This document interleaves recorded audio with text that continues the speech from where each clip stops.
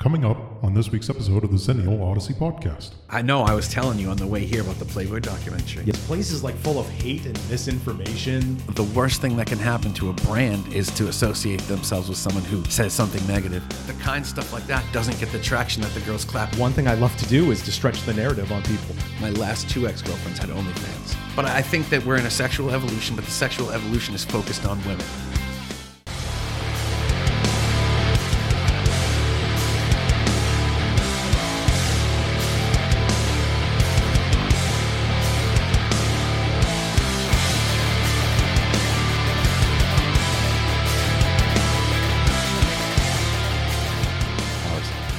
Let's record 20 right now. Okay, that's fine. All right, everybody, welcome back to the Xennial Odyssey podcast.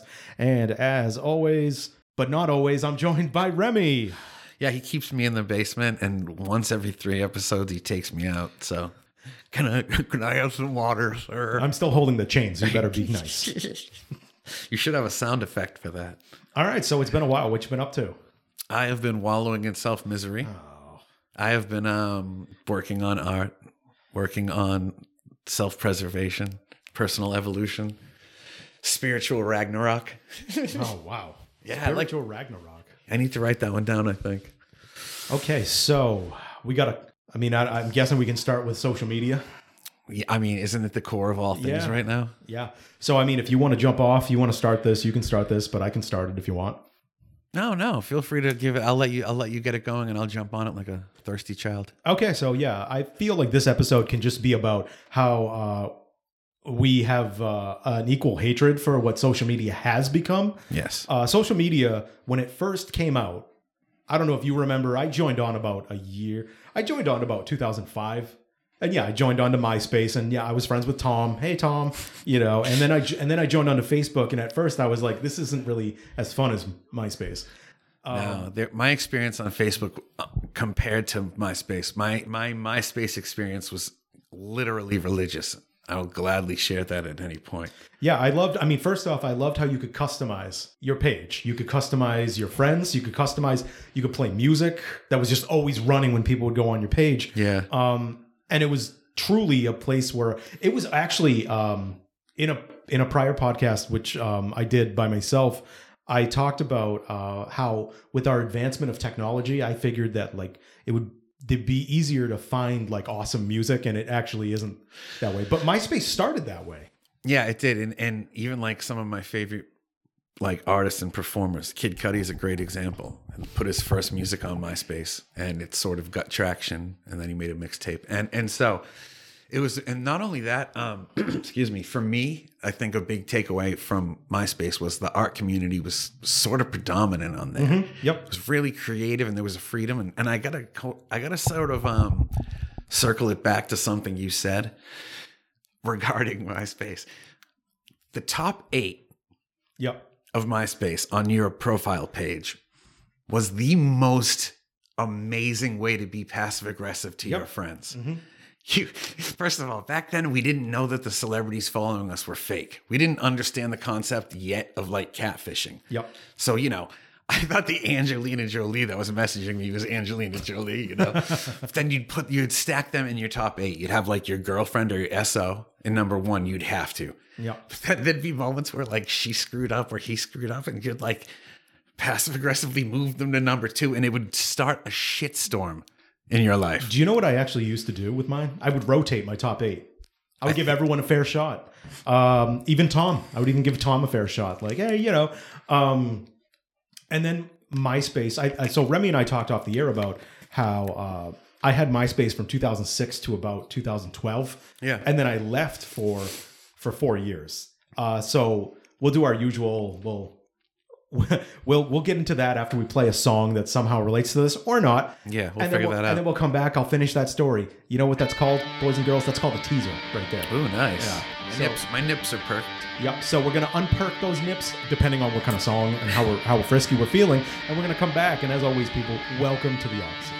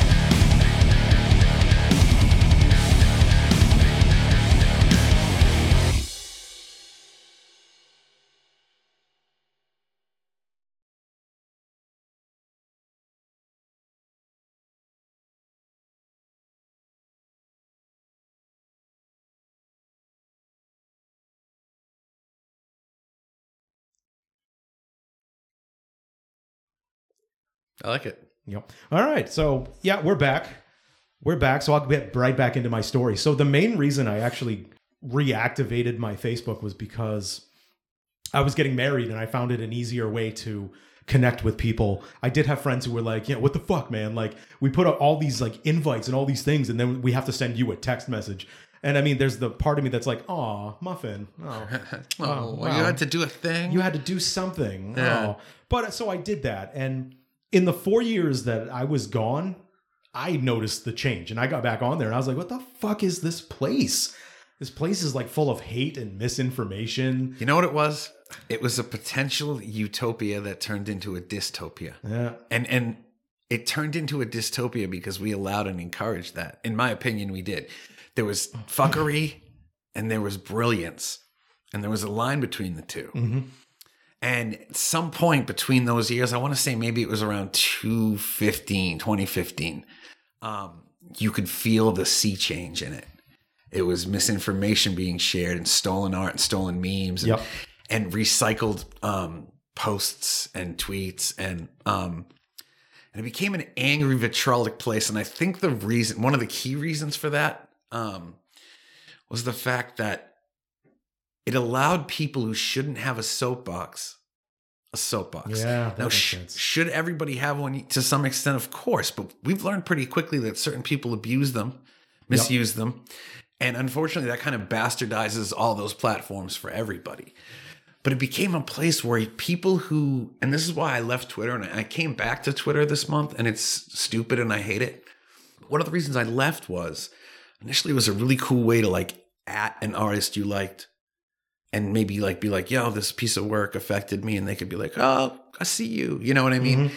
But it became a place where people realized quickly that you get more traction for being a shithead and not liking something than you do for liking something. Yep. Mm-hmm. So people started to be like, oh, okay, well, if I tweet that I like something, it gets nothing. But if I tweet that Captain America is racist and I like mention a scene that's super obscure that is not significant to race at all, but I can somehow circle it around, that's going to get maybe retweets. That's going to get traction and that's going to get interactions, you know? Mm-hmm. Once people saw that, they were like, oh, let's crucify everything.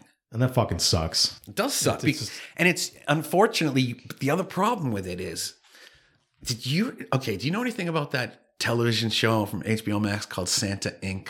No. With Seth Rogen and Sarah, that pretty Sarah who's annoying. She's a comedian. Silverman. Sarah Silverman. So it's a stop motion show in the vein of like, and this is relevant. So just of those Rankin Bass specials from the 70s. Yeah. And I found it one night and I was like, what is this? It's trippy and weird. Okay. But it's really incredibly cruel and weird to the white man. The running joke of the show is just like, we're the devil.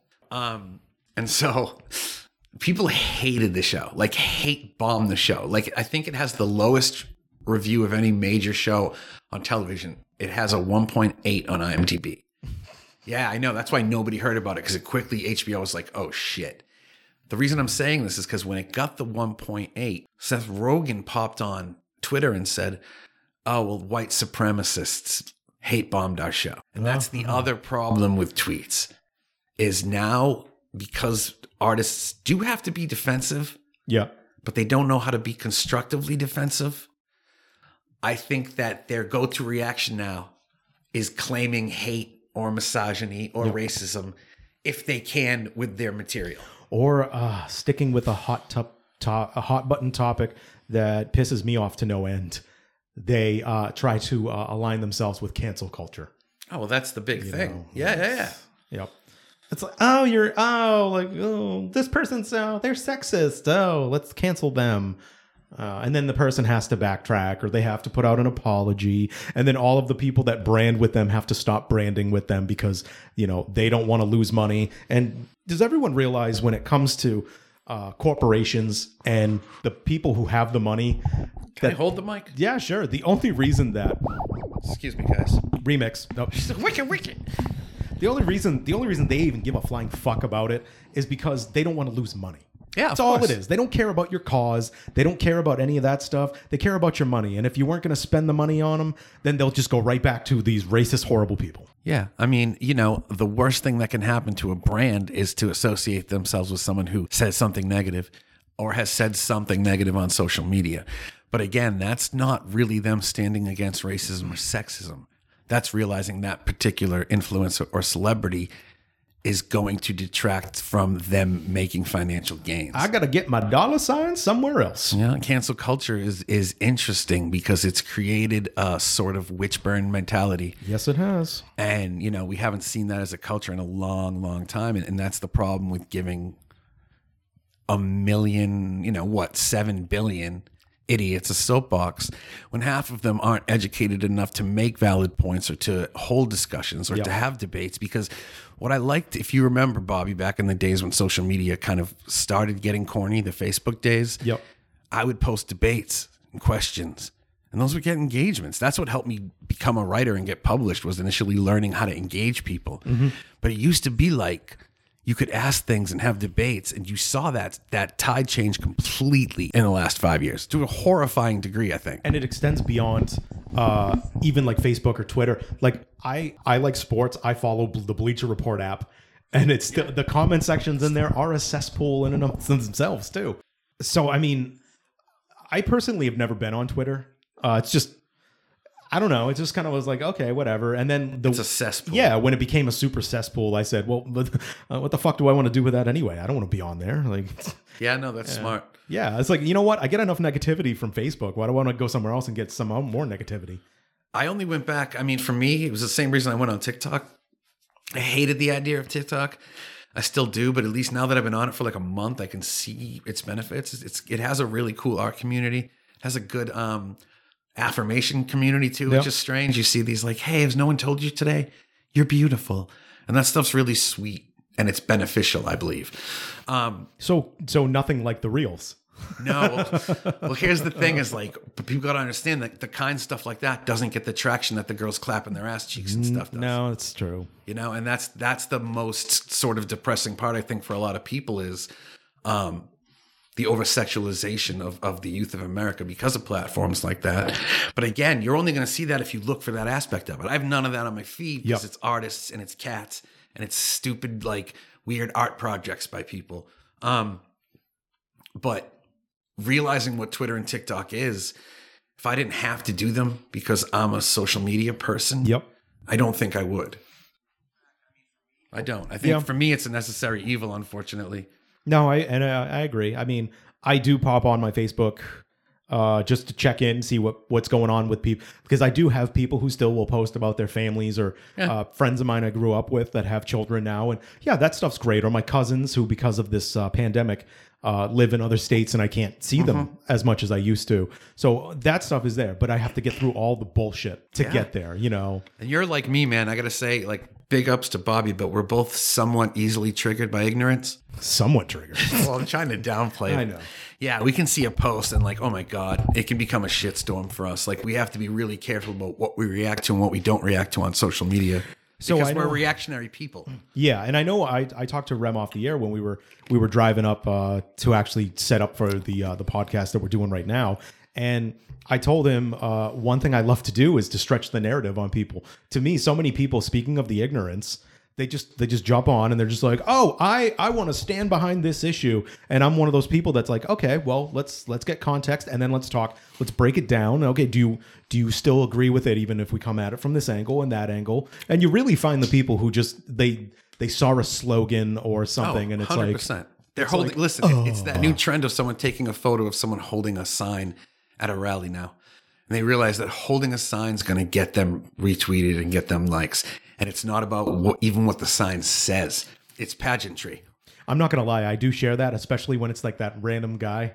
Oh, that guy's great. Everyone changes the sign, and I did retweet the one, or I did share the one that was like, why are we still making Fast and Furious movies?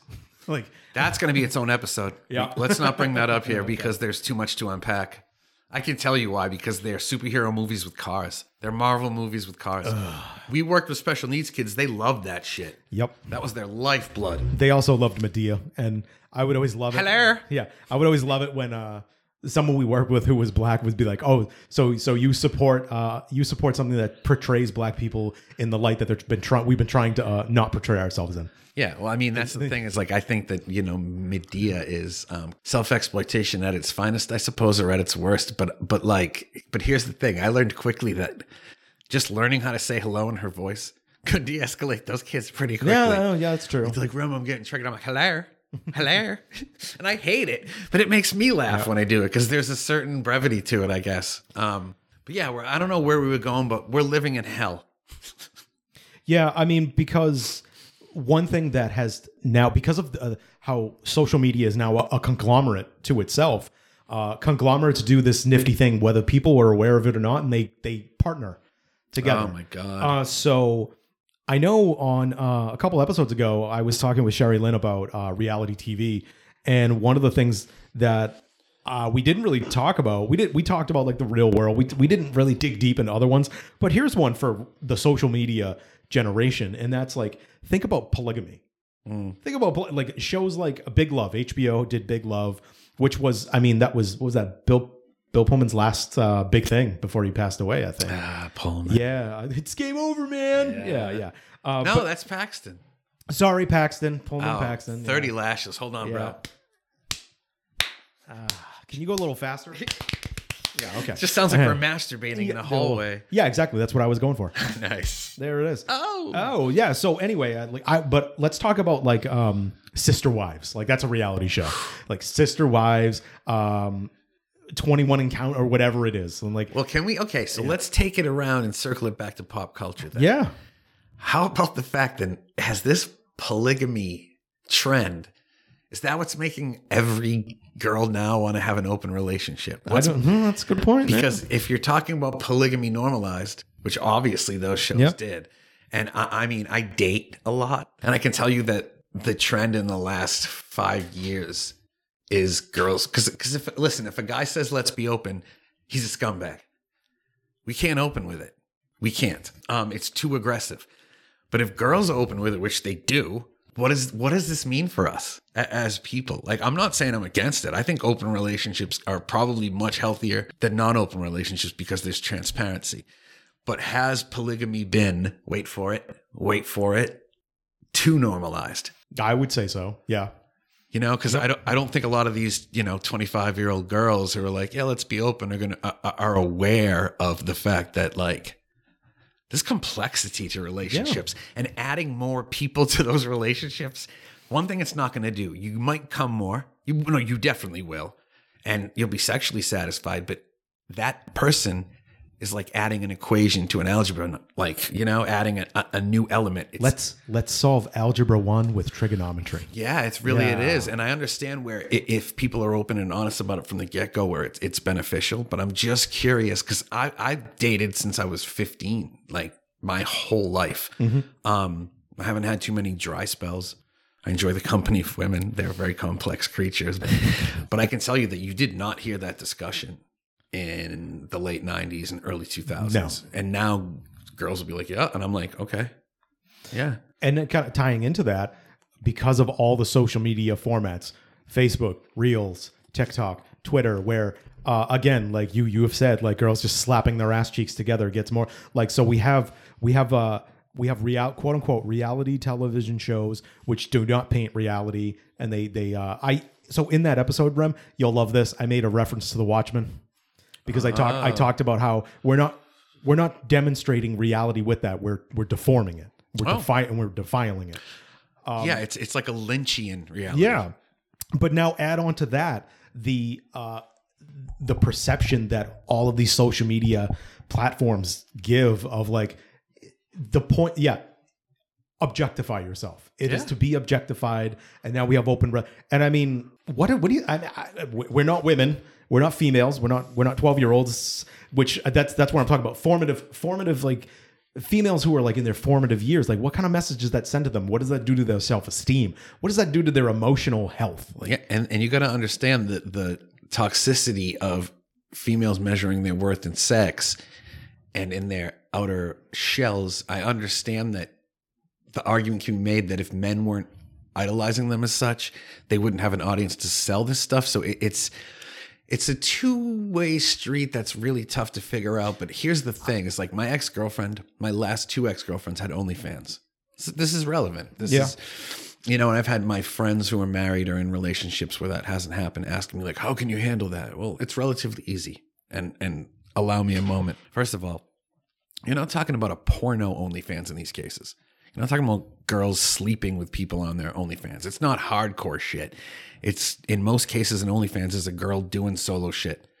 I don't know what a big OnlyFans thing is, and I learned this from my last 2 girlfriends. They just bring their fucking phones in the shower. Nothing in that shower is exceptional. They wash their hair, but they keep their boobies shown or whatever. Yeah. That's it.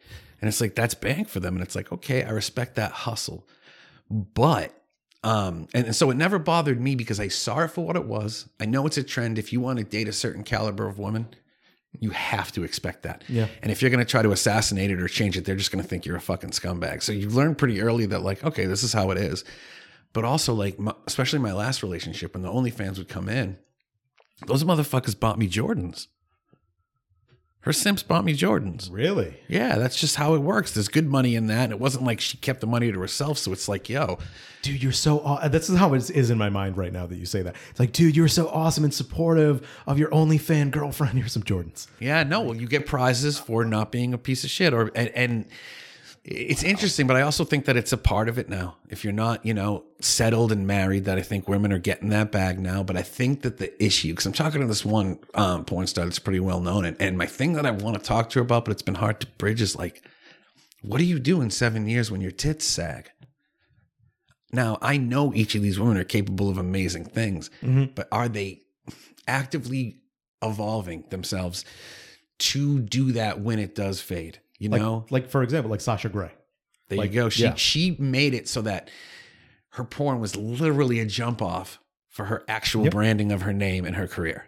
That's it. And for anyone who doesn't know, I mean, because I do check in on it every now and then because I think it's awesome and it's cool, and because I'm a dork, is like her big thing now is that she whether it's a podcast or just her webpage, it's just her like just gaming. Yeah, I know. It's just games. That's it. You earned it, girl. Yeah, esports. Like, okay. And you know what? Guys like to watch girls game, and cool, whatever, you know? I've dated girl gamers, and I'll be honest with you, and I've always said this.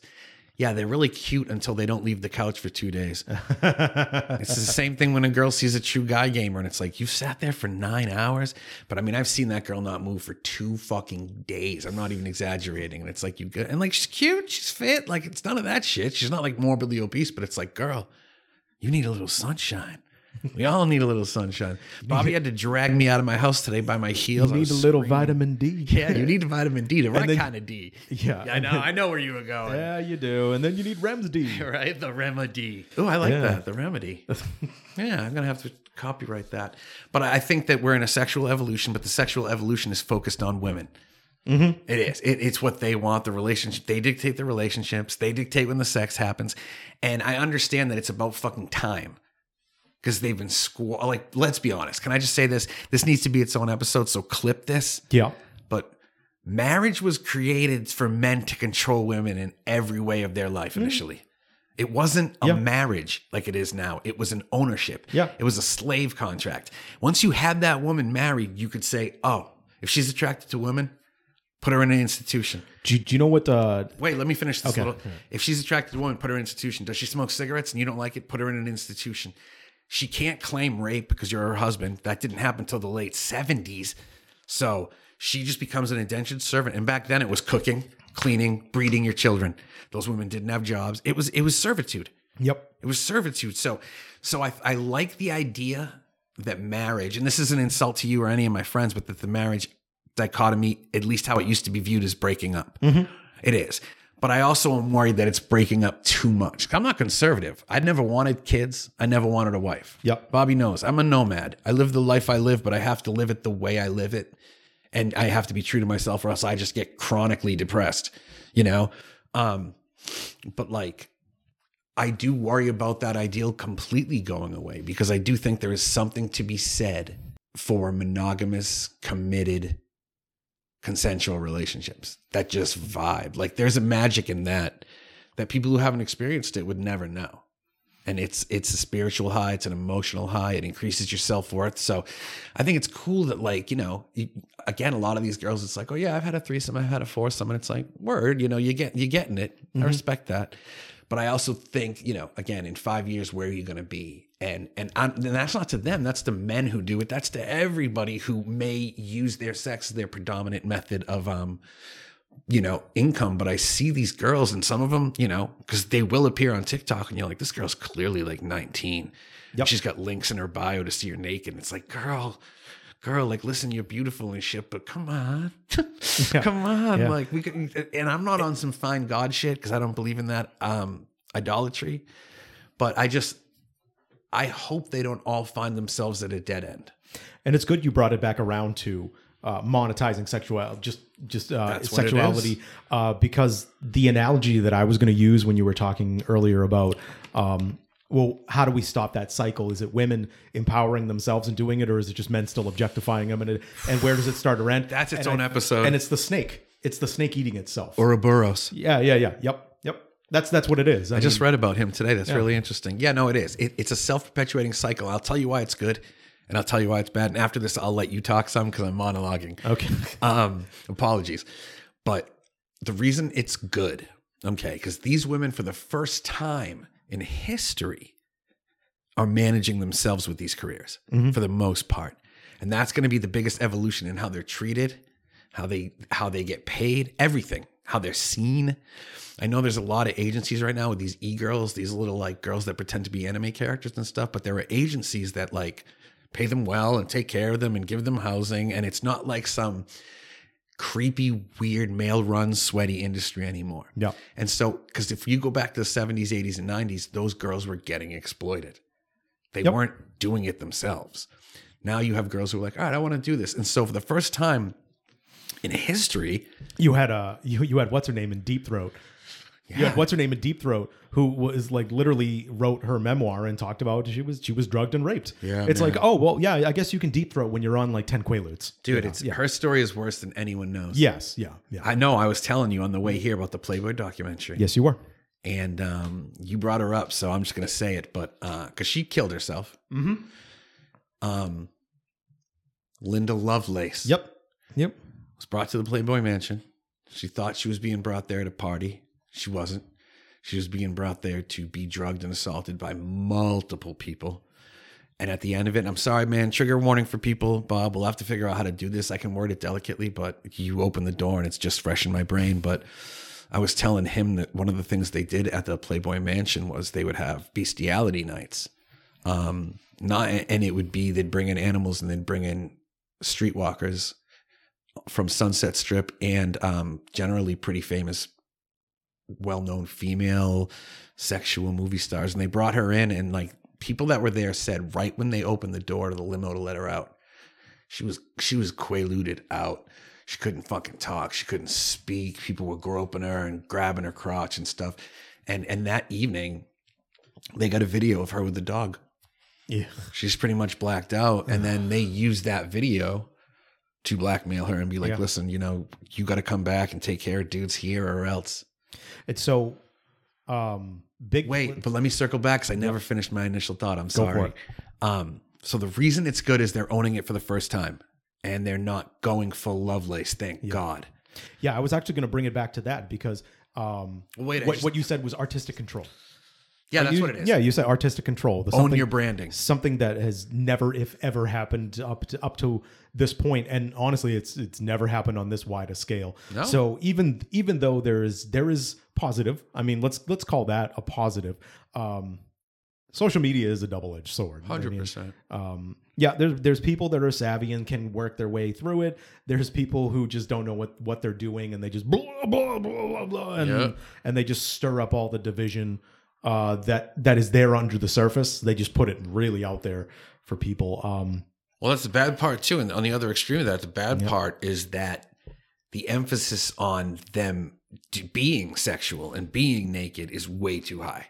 That's the offset. So the good part is they can own their own imagery. They can sue people who manipulate, and they don't have to do scenes with greasy guys and stuff. That's why you're also seeing a lot more girl stuff all over the world because I'm sorry guys, but we ruined it. It's safer for them. Yeah. They feel safer. They don't get nuts in the face. There are just elements of disrespect that women can't do to one another that men can do to women. But I think the other problem, because like I've been friends with a couple girls on Snapchat, sweet girls, whatever, but it's like, talk to them for like a month and I'm like, wow, these girls are so kind. And they'll be like, oh, do you want my menu? Do you know about the menu thing? No. It's like this subculture thing where like you can ask, and you shouldn't, but almost any girl who's an influencer or an e-girl or a model who's like high end and a little more risque, you can hit them up for menus, and it's exactly what you think it is.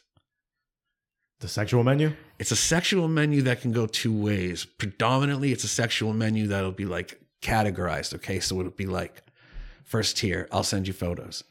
Second tier, I'll send you videos and photos. Third tier, I'll give you a Dropbox with like 100 hours of content. Fourth tier, I'll do FaceTimes with you. You know, Bob's face just now. I'm sorry, I have to share this, man, because we're not. Bob's face just now was like, no shit. It was a genuine like, yeah, and like first of all, word, right? It's phone sex, but with video, and you can be like, I don't know, jump around, spank your ass, I guess. You know, like I'm assuming you are the DJ for what happens. But fifth tier is when I guess it's like meetups, and a big thing on through Snapchat is like car fucking. Yeah, so you give these chicks like $100, and I swear on God, I don't do this shit. Bob knows I try to save these girls. Yep. So I don't do this shit. But yeah, $100, some bitch will drive to your house and you can fuck her on your street or something. And it's like, but the menu thing's disheartening. So I remember one of these girls, I'm like, this girl's like a princess, and she offered me your menu, and I was like, you know, I'm like, oh, good for you. But there's a part of me, I probably would have been like, oh, like no, that probably would have been my reaction. No, like, it was. That's why. But you don't air that because they've been led to believe that shit's wrong their whole life. So it's been normalized for them. Yeah, and I'm just like, no thanks. Yeah. But word, I'll always say the same thing when I get that. I'll say, no thanks, but get your bag, girl. Make your money, make your brand. But again, there's too much.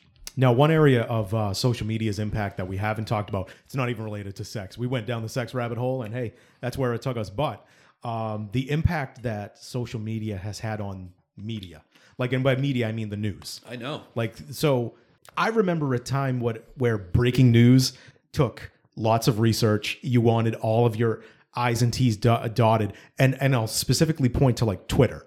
Like things are broken on Twitter so fast that fact checking and all that went out the window, and it really took away the credibility of major news sources to the point where everyone was just trying to break something first. Yeah.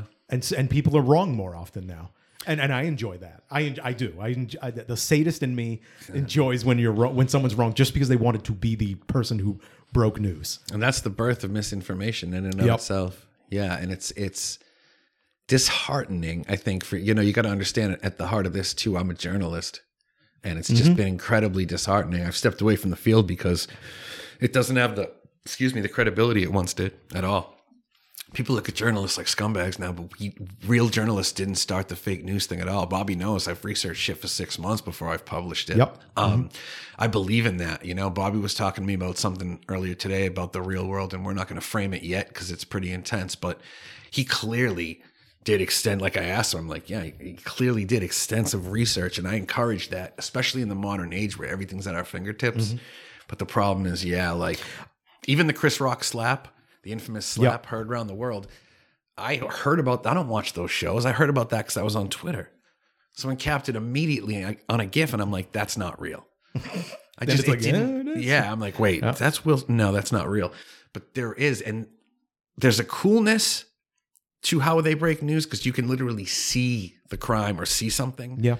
But there's also a coldness and a calculatedness, and that's where the inaccuracy comes along. There is a numbing effect to it. But we focus on the negative, but let's talk about one positive that's come out of this. Yes. And I know you're not big into sports, but I'm going to bring up the Players Tribune. Like that's because that was players taking like, no, if we're going to break news, if there's going to be news broken about ourselves, we're going to be the ones to break it about ourselves. Yeah. I think that was wonderful. And I love reading the Players Tribune a lot. And maybe that'll set the tone for more people in similar fields to be like, yo, listen, if you want to hear something about us, hear it from us. Yep. That's just it. I mean, Bram, this is one reason I wanted to start this podcast. I look at it as, we're talking about our age range of people, but I feel like we're miscategorized. Yes. So the stereotypes about about us are wrong, and it just perpetuates this thing and the impact that can have on us. So I wanted to create something that was to educate and inform people, and it truly to bring people together to understand people from other generations too. Yeah. This is about people born, in the late 70s and early 80s. But guess what? We interact with people that are Gen X, and we interact with people who are Gen Z. It's just, well, you know what it is. It's as corny as this is. It's about people. Period. Yes. Yeah, exactly. We're just speaking from a particular mindset, but I don't think we alienate any side at all. Because I think the point of this, which is important to me and Bobby, is making sure we can reference all sides of it. Mm-hmm. And always leaving the door open that if anybody who listens just feels a certain way about something, or if it's covering a topic from an angle that we didn't and you wanted us to, hey, I'm more than happy to do that. And if people want to come on here and they just want to have a healthy discussion, I do view this as a safe space.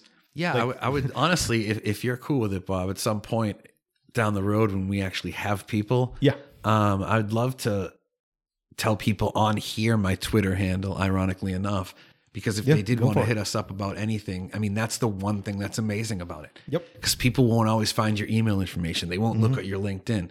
So if there's at least a place they can go to be like, love this episode, can you guys address this a little more? Or just whatever, man. Me and Bob are adults. So at the end of the day, anybody who listens and gives any kind of feedback is super appreciated. Exactly. And I think the idea for me and Bob too, probably in a year's time, would be to get different voices of different cultures and different ages on here. Oh, I've thought big picture, taking this on the road, live casts. Yeah, that would be amazing. Yep. But we can do it. Yeah. This is the ground floor, but we can do it. But I think until that time, we've covered a lot of ground with this episode. So I think this Odyssey, as always, this one has come to a conclusion. Yeah. So we look forward to hearing back from you guys, or just that you tune in for the next time. Take care. Have yourselves a wonderful evening.